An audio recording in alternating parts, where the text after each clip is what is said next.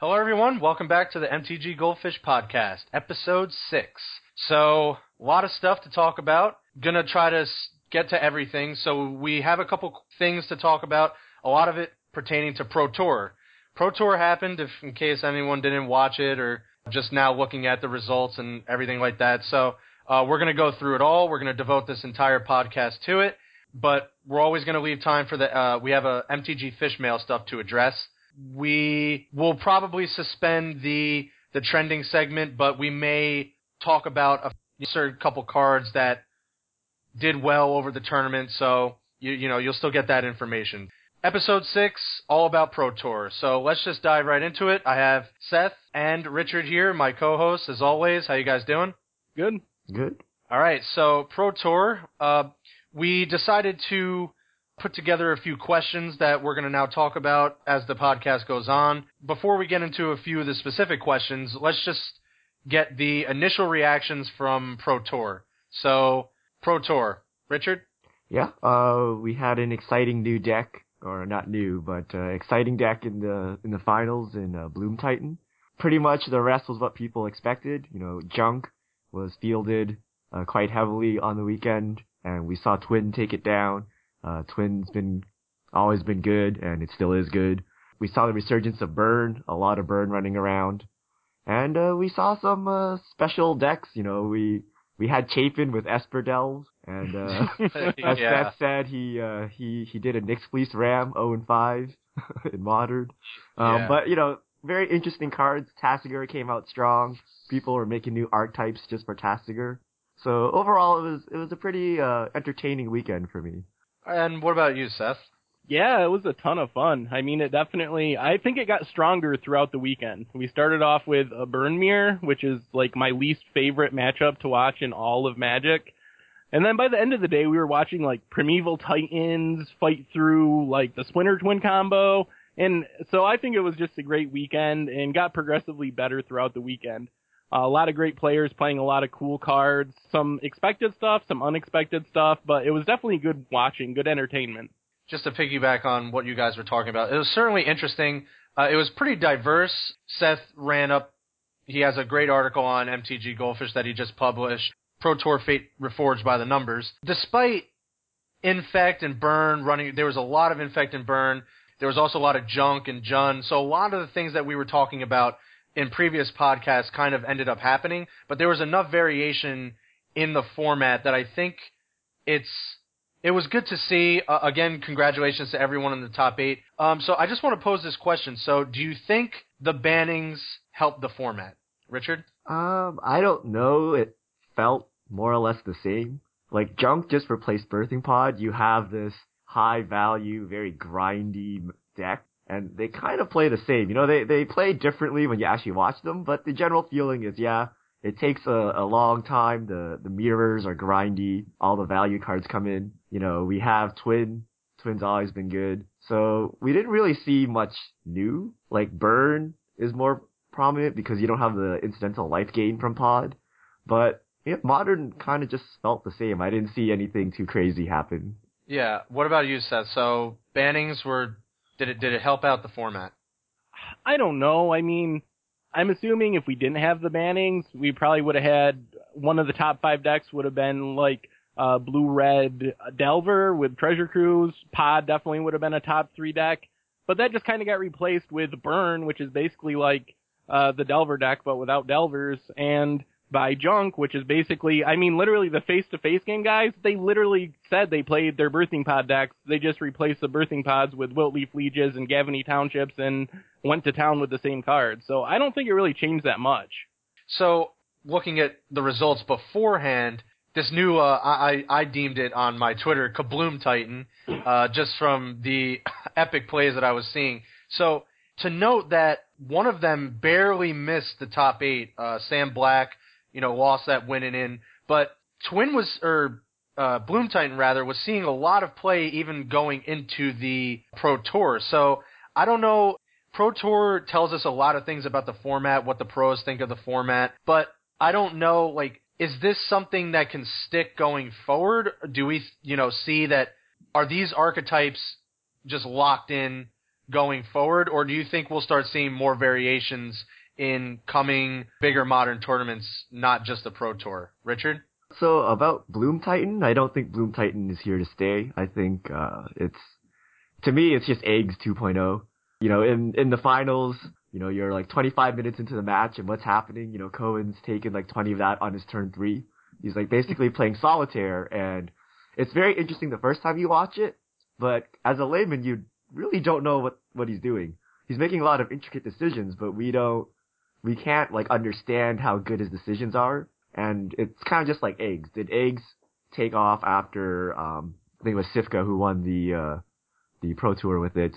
And I think it's just a hard deck, and I think most people will pick it up and realize they suck at it, and then they'll go play something else. So I don't think it'll be here to stay, especially since it just dies to Blood Moon. So I think it's a pet deck for people, but I think, you know, you'll see interest around it in the coming weeks, but I think it's too hard for regular people to play. Yeah, they mentioned that a lot over the coverage. You know, this is not just a deck that you just pick up and you think, you know, you're going to do well with it. You need really tight, very good play to succeed with Kabloom Titan. Again, I'm using my patent. So Seth, yeah, you wrote an article. So break down the article a little bit for us, just so and that we can get your thoughts on what you think of the archetypes going forward. Yeah, well, I published last night my by the numbers piece for Pro Tour Fate Reforged, and basically I just went through all the decks that had at least 2% of the field, which so on day one at least I think it was 8 players or more were playing these decks, and broke down how many of the decks ended up having a 6 or 4 better record, which was what was necessary for their list to be published on the mothership, and also how many of the decks made top 8, top 32, top 64. So looking that over, I mean, there was a couple big winners. Bloom Titan wasn't played by that many players, 8 players, but had a really good percentage on all those categories. It put players in the top 64. It did well putting people in day 2. Same thing for Infect, was just missed on top 8, but the percentages on that deck were off the charts. It put so many players. It had 25% of its 28 players made the top 64, which is just off the charts.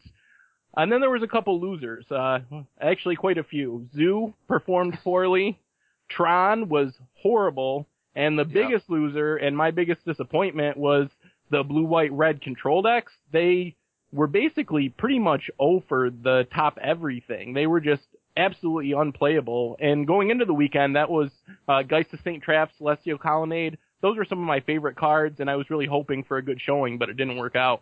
Yeah, another big loser. So not really a lot of graveyard-based decks, right? I know we had Chapin. He was on that kind of weird Esper Delve Gurmag Angler. I mean, I don't know what that is, but you know, I'm not a pro. I know Chapin. You know, he's a better player than me. He knows a lot more than me. But I don't know, like Gurmag Angler in Modern. I don't know if like I'm more like shocked or just like.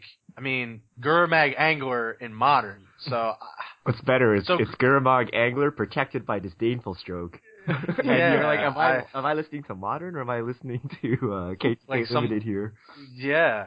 So the graveyard-based strategies, was that a big loser as well, well, Seth? They didn't perform well, but they also just didn't show up. Like, they were a loser before the tournament started. There was one player on Dredgevine. There was Raphael Levy from France was playing a really interesting graveyard brew and did all right. But there was somewhere like maybe 5 players total, including Chapin and his interesting brew, that were playing graveyard strategies, and not many of them performed well. We put together a couple of questions, so now that we kind of just decompress and just got our initial reactions on this awesome Pro Tour weekend. Again, I think it was very good. I enjoyed watching it.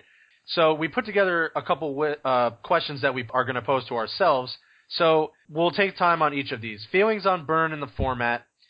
Is it time for Jace the Mind Sculptor to return? Why is Control dead in Modern? And we have a couple of these questions. What happened to Bob? Can Bloom Titan win when people are expecting it? So presumably playing more Blood Moons with the success of Bloom Titan in the past Pro Tour. So we're going to go down the list. So I posed this question. Feelings on Burn in the format. Richard? Yeah, so I asked this question just because I wanted to provoke Seth. Apparently he has very strong opinions on this. But I don't mind Burn. So opening the Pro Tour with the Burn Mirror is a bit suspect, or at least the modern rounds of the Pro Tour.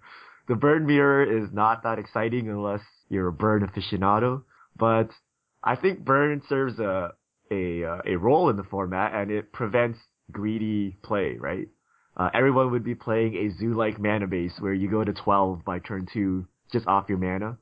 Thought Seizers would run rampant. So Burn kind of sits there and keeps these decks in check. So I like Burn because it plays a role in the metagame. And, it's also a fun way of playing Magic, right? Some people just like casting Burn to the face, right? So I think it's fine. I don't have any problems with Burn. What about you, Seth? I hate Burn. Burn is my least favorite deck in all of Magic. It's just so linear. You don't make many decisions or any decisions. It's like, oh, do I throw this bolt at your face or do I throw it at your creature? And you almost always have to throw it at their face anyway, so that's not even really a decision. And the game comes down to, like, basically, does my opponent have a Feed the Clan or a Batter Skull or a Kitchen Finks? Like, once your opponent plays any of those cards, you just pretty much can't win. Like, so I just don't like Burn. I think it was a good choice for the weekend. Like, it gets in under all the junk decks when your opponents are trying to get to 4 and cast Siege Rhino. Especially on the play, you can burn them out before turn 4 pretty consistently. So it is very streamlined and efficient at burning your opponents out. It's just not fun for me, so I hope it goes away. I don't think it's going away. It's been a strategy for, not even just in Modern, just in Magic in general. Again, yeah, like Richard said, it just really punishes very greedy decks. And judging from it did well in the tournament, got 2 top 8 appearances. Modern is a pretty greedy format. You were just talking about junk. They were talking all weekend, Infect and Burn. One has to count to 10, one has to count to 20. But Burn doesn't really even have to count to 20 because they mentioned the junk player could crack a fetch, get a shock land and Thoughtseize on turn 1, and against Burn, you just blanketed that entire strategy while still being on your plan of burning their face. So, is this a deck that can stick around for a while? What do you guys think? I think it'll always be there. It's usually one of the more affordable decks in Modern and Legacy. So people will play it, and I don't know, ask Patrick Sullivan, is it a good deck? I don't know, right? It seems fun, right? It makes for some epic finishes. And a lot of players don't play against Burn properly. I guess it's more true in Legacy where the draws can be more explosive. But in Modern, we saw some cool matches with Li Shiqian, right? They weren't boring. The only boring thing is the mirror match, and I don't know of any deck whose mirror match is super exciting. Most of them are kind of weird. But I saw some very interesting games with Burn, so I enjoyed it. It wasn't bad. Yeah, they may not be interesting, but the burn mirrors are at least fast, so at least you're not sitting there watching them the entire time.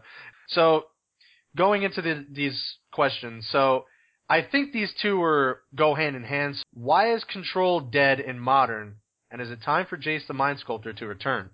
Richard. Yeah, so one of my Twitter followers tweeted, is it time for Jace the Mind Sculptor to return during the Pro Tour coverage? And I will say yes, because I like to see Jace. I like to see brainstorms. I love Jace, but for the actual health of the format, I'm going to have to say no. Everyone would just jam Jace, and it would just be really bad. Twin would be, every blue deck would run Jace, and they would become exponentially better, right? There's no way to interact with Jace, really. Like, he's just too good, and, brainstorm, his +1, or his 0, with fetches, it's just too strong for Modern. Like, you'd have to put brainstorms into the format, and it would just become Legacy, which I'm all for, but I think it'd be a bit too powerful to be in Modern right now.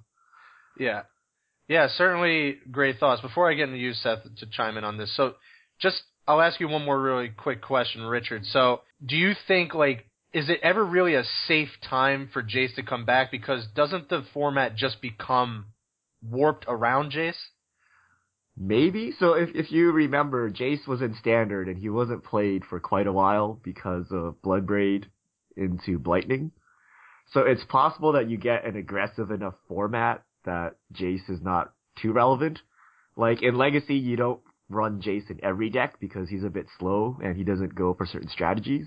So if Modern's a fast enough format, Jace could be there. But as long as people are slamming Siege Rhinos and games are going 40 minutes, then Jace will just like take over any game. Yeah. All right, so Seth, what are your thoughts? Control. Why is Control dead in Modern? Is it time for Jace?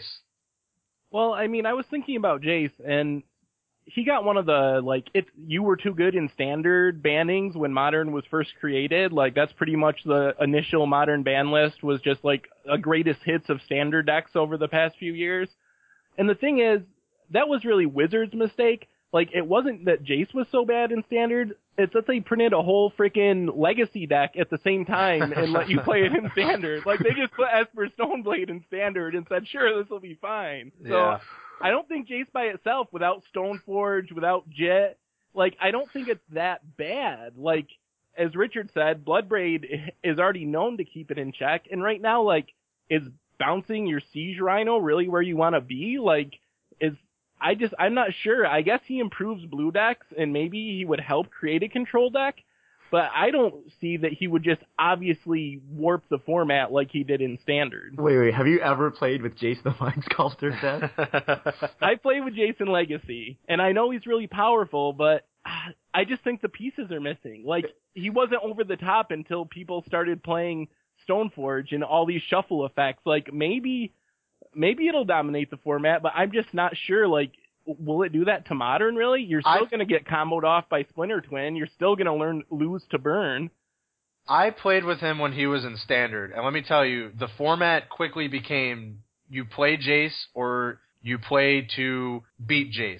You know, there was no really in between. So I know, like, how powerful he can become. I don't know in Modern, but I always hesitate when it comes to Jace the Mind Sculptor because I just know that he could just mold the meta around him. Yeah, the problem with Jace is you don't need to play any cards to make him good. You play 4 Jaces, you play 12 fetch lands, and you basically have Brainstorm in Modern, and, you know, if you slam him down on an empty board, you're gonna win. Right? You don't really need to do a lot of work to make him be good. So any deck that plans to play beyond turn 4 would just jam a bunch of Jaces in their deck. Well, blue decks at least, right? So I think that's the problem with Jace. He's just so good, and there's very little work needed to make him good. I'm just looking over the list, though. Like, Junk, you got Lingering Souls. That's an easy way to deal with Jace. Burn, like, traditionally is a very easy way to deal with Jace. Like, Affinity, Jace doesn't seem that good against. Effect's gonna kill you before, Infect is gonna kill you before Jace even hits the board. Like, how much would he have done against the top decks at the Pro Tour? It's certainly interesting. I don't know exactly how it would play out because, I mean, he's banned right now, but we do know this, that the traditional control deck is certainly lacking in Modern. Seth, you mentioned that the blue, white, red kind of, I guess that's the closest thing we have to a real control deck. Those did very poorly. And the other end of the spectrum, we've mentioned this in other podcasts, Burn, yeah, and Infect, but there's not really an actual aggressive deck. You mentioned again in your article, again it's on mtggoldfish.com, Seth laid out the numbers for Pro Tour. Zoo, showed up but didn't really do so well, right? Yep. So there's not very like traditional. There's just a lot of these tempo and very mid-range kind of decks with some other little decks sprinkled in there. So interesting questions. We'll just move right along. I think that kind of helps segue into this. What happened to Bob, Richard? Mountains happened to Bob. So yeah, the problem is if you look at most Junk or Jund builds, they're now running Tasigur, they're running Siege Rhinos. They're running fairly expensive spells. You don't want to flip them with Bob. You flip, if you flip a Siege Rhino or Tasigur with Bob, you basically just gave your burn opponent 1 or 2 spells, right? And they only needed 7 spells to kill you. So the direct damage burn plan is kind of just countering out Bob, and these decks already have enough built-in 2-for-1s that you don't really need Bob to do that. So unfortunately, Bob doesn't really have a place in the metagame right now. Hopefully he'll return to prominence one day. I don't know. He's a very fun card. He's one of my most favorite cards, so. Yeah, there certainly have been rumblings that, Bob is on the decline. Red-based spells and mountains certainly don't help that cause. Seth? Yeah, I agree with Richard. I mean, I think that is the answer, even though on first glance, it's surprising to see that 30% of the field was green-black X decks, and none of them, basically. I think there were 18 Bobs among like 150 decks, 18 total Bobs. So it was a little surprising on first glance, but I think that's true. I mean, you're flipping more expensive cards, and your opponent's trying to burn you out, so I guess it's just not the right time. I don't know why other decks, like, could Bob have a home in burn? Like, or is that deck just, some are splashing black already for, like, Bump in the Night. Is that unreasonable? They're certainly splashing black for Bump in the Night, but yeah, I just think Bob makes your mirrors too, like, so bad, and burn is so popular that you just don't want to, like, drop a Bob when they're dropping, like, an Eidolon or the Great Revel and, you know, just going on their own plan. I think really the only successful part of the black splash is you get access to, you know, certain removal spells, Thought Seize for various matchups, and, you know, Bump in the Night just being, like, 4 more bolts in your deck. What do you think, Richard? I think Bob in the burn mirror is interesting. I don't know what the average converted mana cost per damage is, but I would imagine it's somewhere around like 1 for 3 damage. So if you're flipping a card with Bob, you're coming out ahead in the damage race, assuming you're not mana constrained. So I guess it depends on how the burn mirror comes down. If you're just constrained on mana until someone dies, then Bob's no good. But if you actually have enough mana to cast your spells, Bob should be pretty good in the burn mirror. But having said that, I don't know if you want to splash Bob, you know, just for the burn mirror. I don't know how prominent that's going to be. You know, I would rather see Bob in kind of the Junk Jun style decks. That's his most natural home. And like Seth mentioned, he's nowhere to be seen, and I don't see him showing up in the foreseeable future with all of these kind of expensive mid-range cards being played. I agree with that. It's going to be a long time before Bob makes his triumphant returns with all these Tazigers and Siege Rhinos. So, going into the kind of last question here, so can Bloom Titan win when people are expecting it? Seth? I don't think so. Like, there weren't that many Blood Moon. Like, Blood Moon is the biggest problem. And surprisingly, there weren't that many Blood Moons. Some of the twin decks were playing Blood Moon. Some were even playing 4 Blood Moons main. But if you look through all the mono red decks, and the other decks that could play Blood Moon, most of them weren't. So I think that Sam Black is really good at Magic. Like, really, really good at Magic. So I think he knew that Junk was going to be the biggest deck in the format. Then he also knew that Mono Red was going to be a big deck to beat Junk, and that Mono Red typically isn't playing Blood Moons because they don't deal damage. So he said, man, if 50% of the field is going to be decks that aren't playing Blood Moon, and these are going to be the decks at the top tables, Bloom Titan is a really good choice.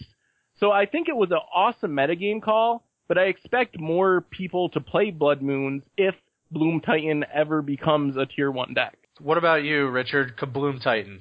Yeah, I don't know about that name, but Bloom Titan, like Seth said, it dies pretty hard to Blood Moon as built right now. So the question is, can you build Bloom Titan in such a manner to not just scoop the Blood Moon? I'm not an expert on the deck, I don't know, but you could conceivably play more counter spells or some bounce spells or something to try to handle Blood Moon. So that's going to be the real question going forward, because Splinter Twin is a real deck in the format. It's very easy for them to play Blood Moon, so you should expect to face a lot of Blood Moons as a Bloom Titan player. One barely missed the top 8, one got into the top 8. I would have to think that they took into account that the deck is fragile and it kind of just scoops to Blood Moon. I don't know if they were tailoring, like you said, Seth, that a lot of the field was Junk and Red, and Bloom Titan is good in those matchups, but it's certainly interesting. I think the deck is here to stay. I think it might have to do something to kind of shore up those really bad matchups. But, you know, it made a really deep run, got second in the tournament, and one barely missed the top 8. So I think if both of them got into the top 8, we might be having a slightly different discussion about them. So I just can't say it's just chance that they're just going to be fizzled out after this tournament. Before we get into, we're going to talk about Magic Origins. Sorry to not say that in the beginning of the cast. We're going to talk about Magic Origins. It was spoiled and released on the Pro Tour coverage, so we're going to chime in on that, and then we're going to get into hashtag Fishmail. So before we get into that, any final thoughts on any of the questions that we talked about? Yeah, I wanted to go back to the is Control dead in Modern question. because a lot of people like playing Control, and there's no viable alternative. Even if Jace isn't brought back, can you play Control? And I think the answer going forward is probably no, and I think that's a good thing, because I think it means Modern is looking like a true Eternal format. If you look at Vintage and Legacy, there aren't really any Control decks outside of Miracles and Legacy, and the primary reason is cards are too powerful. You can't lock down an opponent and expect to lock them down top deck after top deck, with any consistency. So most Control decks kind of just live long enough and then they combo off or kind of finish the opponent in one turn. You're not going to see the standard style lockdown, Nathalia Drown Yard you over 20 turns, or Sphinx's Revelations until you deck yourself, you don't see those Controls decks because cards are too powerful, right? So things like Scapeshift, even Splinter Twin could be a Control deck if built that way. They kind of just control the game long enough and then combo off, and that's it. All right, so we covered all of those questions that we wanted to cover. So now we're going to talk about Magic Origins. And so I guess M 2015 was the last core set, right? So now we're going into Dragons of Tarkir, the Modern Masters 2015, and now we have Magic Origins. So if anyone hasn't seen that, Magic Origins was spoiled on the Pro Tour coverage. What are your guys' thoughts? Magic Origins. Seth? I mean, it looks interesting. I mean, basically it is the final core set. Like, they're calling it Origins, but I think really it's kind of this transitional final core set that's leading into the new block structure that'll start in the fall. So I expect it to be a lot like a typical core set. From the previews we saw, we didn't see any cards, but we saw some artwork. We saw a lot of the planeswalkers you would expect in a core set. The interesting thing is they kind of have a early life and later life before they were a planeswalker, after they were a planeswalker theme. So Liliana was white in her early picture. Jace was green. So there's some weird things going on with colors, which has led to some crazy speculation. So I don't know. What do you guys think about that? I'll defer to Richard for now. I'm super excited. This is the set I'm looking most forward to. Between Dragons of Tarkir and Modern Masters, Magic Origins is the set I'm looking at. And the reason is everyone loves Planeswalkers, and I want to know where these people came from, right? I want to know what the new cards are. Are we going to get kind of like Venser-like cards that are just, normal creatures that do really weird things? Are we going to get Jaya Ballard cards that are like the old Planeswalker style Deathrite Shaman creature that does 4 different things? Or are we going to get something weird, like a level up mechanic or a Planeswalker flip card? Like, no one knows. And it's going to be very exciting to see how I can get, like, little Jace into Jace Beleren or maybe Jace the Mind Sculptor. I don't know. Yeah, it certainly seems like a good way to insert some Planeswalker reprints or something like that. But this was my initial reaction. So they announced that, Magic is as big as it's ever been. So the player base is the largest it's been since Magic first came out. And I think they're starting to realize that they have to take they have to relook at their story and sort of incorporate their story. There's a lot of fragmented stuff in their story. Not all of it. It's kind of confusing if you were really to sit down and look at all the lore of Magic the Gathering. So I think they're reevaluating that part of the game, because there's a lot more interest about it now that there's so many players playing it. They want to know where all these characters are coming from. How does the story pan out with all these awesome Planeswalkers and these named characters? My speculation is that I don't know if we're going to see a brand new Planeswalker card for every Planeswalker that they mentioned. I think they mentioned, they mentioned Gideon, Jace, Liliana, Nissa, and Chandra, right? So my guess is that they will have a regular colored version of all these cards at Rare, legendary creatures, and then have the Planeswalker version of these cards. So that's my guess. I saw a few people speculating the same thing. So that's what I think would be the most logical thing for them to do. It certainly could be that they mess up the color wheel and like there's a blue blue Gideon or something like that.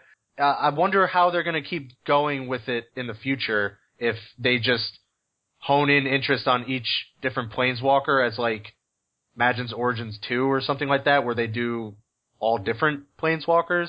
I don't know. How do you think it is going to go going forward, Richard? Well, this is M16, right? So I don't think we're going to get technically Magic Origins 2. I think this is just the final set. It'll be interesting to see if they take whatever mechanic they're introducing to do these origin stories and bring them into future sets. I think that's going to be the more likely thing. I think, we'll see different origin cards in future expansions, but I don't think there'll be a new Magic Origins 2, seeing as this is the last core set. Right. Seth? Yeah, I mean, I agree. I think this is the last core set, and it's unlikely to happen again. One thing I wanted to know is one of the big speculations I've heard is that they're going to be the double face cards, based mostly on when Wizards announced the set, they said it would have 277 cards, and then they quickly backtracked and said, no, it's actually 272, which would account to the 5 Planeswalkers potentially being counted twice for their backsides. So that's one of the big conspiracy theories that's been out there. Evan Irwin from Star City Games has been promoting, not the conspiracy part of it, but that's his thought, is it's going to be double face cards. So I think that would be really cool. I think that your legendary creature hypothesis is also very likely. That was my first thought when I saw the set announced. So I'm definitely excited for it. Planeswalkers are the face of Magic these days, and it's going to be that way for the considerable future. So Wizards really needs to keep investing in the stories of these characters because they are essential to the game at this point, and that's not going to change. Certainly interesting. So any kind of weird theories that you have, Richard, on this set? Yeah, I think we're going to get fetch Planeswalkers. I think you're going to get some kind of weird legendary creature, like a 1 to cast 1/1, and it's going to have a trigger. When it triggers, you can sacrifice it to go fetch a Planeswalker card named Chandra. So maybe, like, if you deal 5 damage of burn this turn to your opponent's face, you can sacrifice Chandra Nalaar and get a Planeswalker card called Chandra. So I'm going to go with the fetch Planeswalker. Very interesting. That's something that I have not thought of. I would love to see that. That's certainly a great design element. So that kind of wraps up the Magic Origins. Certainly excited for that. We have a lot of things up on the schedule. I think they mentioned on camera, I don't know if you guys caught this, that they're expecting the Modern Masters 2015 to be the largest face-to-face card game event ever. Yeah, so, I think they said gaming event in all just games. General, right? Yeah. Because they did open it up to other countries this time around. So I'm very stoked for the upcoming schedule of Magic. With that being said, we covered a lot of what we wanted to cover. We'll just go into the last segment we have a fish mail for us to address, and then we'll kind of just wrap things up. So, Captain Lupo, discreet observer, do the prices of foil Russian, Korean, Japanese cards recently really reflect their true value, considering the print run now are much greater than in the past? Don't see them being as rare. So I'll let you guys chime in on this. Richard. So I have no idea about the actual print runs. I don't know what the numbers are. Yeah. But just from a supply perspective, it's just hard to acquire these foreign foils, right? Like, you can't just go to your game store and pick them up. They're not going to have as much supply. So I think that alone should account for an increase in price. But my guess is supply itself has a factor here, which I'm not sure, so I'll just defer to Seth on that. Yeah. Seth? Well, I mean, we don't know the numbers. Wizards never releases numbers of how much of a set is sold or printed. What we do know, though, is if you just, take it from a meta perspective, there's a lot of English-speaking countries in the world. Like, you got Great Britain, you got all of the United States, all of Canada. That's a large portion of the Magic population that is buying English version cards from their local gaming store. Then you have Russia, Korea, Japan. These are small countries with small populations, and they're not selling booster boxes of Korean cards to Mexico or to Canada or the United States in anywhere near the amount they're selling them in Korea. So just by default, their population is so much smaller. Yeah. There's less Korean foils, less Japanese foils. So even if the supply is going up because more Korean and Japanese and Russian cards are being printed, it's still a huge difference between English and these smaller countries and languages. Yeah, I think you guys answered that perfectly. I'm just going to piggyback real quick. Like, I suspect the supply to be a little higher than it has been in previous years. I mean, I noticed, like, if I go to my, if you go to a local gaming store, I'm sure that they may have some foreign printings, but it's not much. It's still not as much as, like, they're not selling non-English to us, like, over English, if that makes sense. Like you said, Seth, they're not selling in Japan more English boxes than they are Japanese boxes. It's just, I still think the supply is low enough that it shouldn't really affect the foils or even non-foils for that matter. So I think that's as best as we can answer that question. With that being said, I will open it up to any kind of final thoughts on anything we covered in the podcast, but I think we covered everything we wanted to cover. So, again, exciting time, Pro Tour, a lot of things coming up, Magic, Modern Masters 2015, Dragons of Tarkir, and Magic Origins. So, final thoughts, Richard? Yeah, so one thing I didn't really bring up about the Pro Tour is how grindy some of the matches were. And yeah. I think Wizards needs to stop printing incidental life gain. Like, we don't need people gaining more life and, stabilizing from 1 life back to, 30. In formats where you have Batterskull, you have Siege Rhinos, games can go really long. So I'd like to see less incidental life gain just to kind of speed up games. Yeah. Seth? Well, I just wanted to mention, we just came off a great Pro Tour, and these next 6 months might be the craziest 6 months in the history of Magic. If you just look at the upcoming schedule, we're 6 weeks away from another set being released, probably about 3 weeks away from spoilers. Then 2 weeks after that's a Pro Tour. 6 weeks after that, we have Modern Masters. A week or two after that, the biggest gaming weekend ever for the Modern Masters GPs. And then 6 weeks after that, we have Magic Origins. This is an insane time for Magic. So it's really just an exciting time to be a Magic player, and these next 6 months are going to be awesome. Yeah, we mentioned that in a previous podcast. I mean, yeah, we just have a lot on our plate. So I guess before we sign out, I just want to ask Seth real quick. So how badly did we do for Pro Tour, in a finance perspective? I did all right, I think. I'm pretty disappointed by all the control cards I was really high on not showing up at all, so that was disappointing. I bought some of the Hive Minds from the Amulet deck, and I'm not sure how that's going to work out still, so I think it was probably a neutral weekend for me overall. I'm going to say neutral, too. I just figured it was funny to say. I stocked up on a lot of things. A lot of stuff didn't really pan out. A couple did. Obviously, the Bloom Titan stuff. But I'm still holding on to Scavenging Ooze. I keep talking about it, but hey, it made the top 8. Wait, Seth, did Crucible of the Spirit Dragon show up in your top 64 analysis? Wait, Crucible didn't show up, but Travis Wu just published a 5-color dragon list on Channel Fireball. Oh, the boy. first card he mentioned was for Crucible of the Spirit Dragon. Oh my god. So my hopes are high.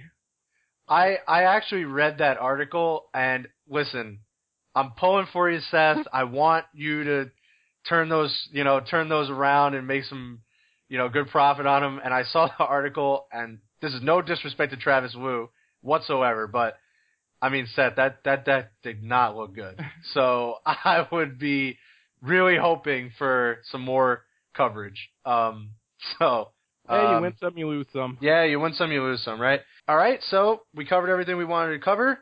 Thank you, everyone, for listening to us this week, episode 6.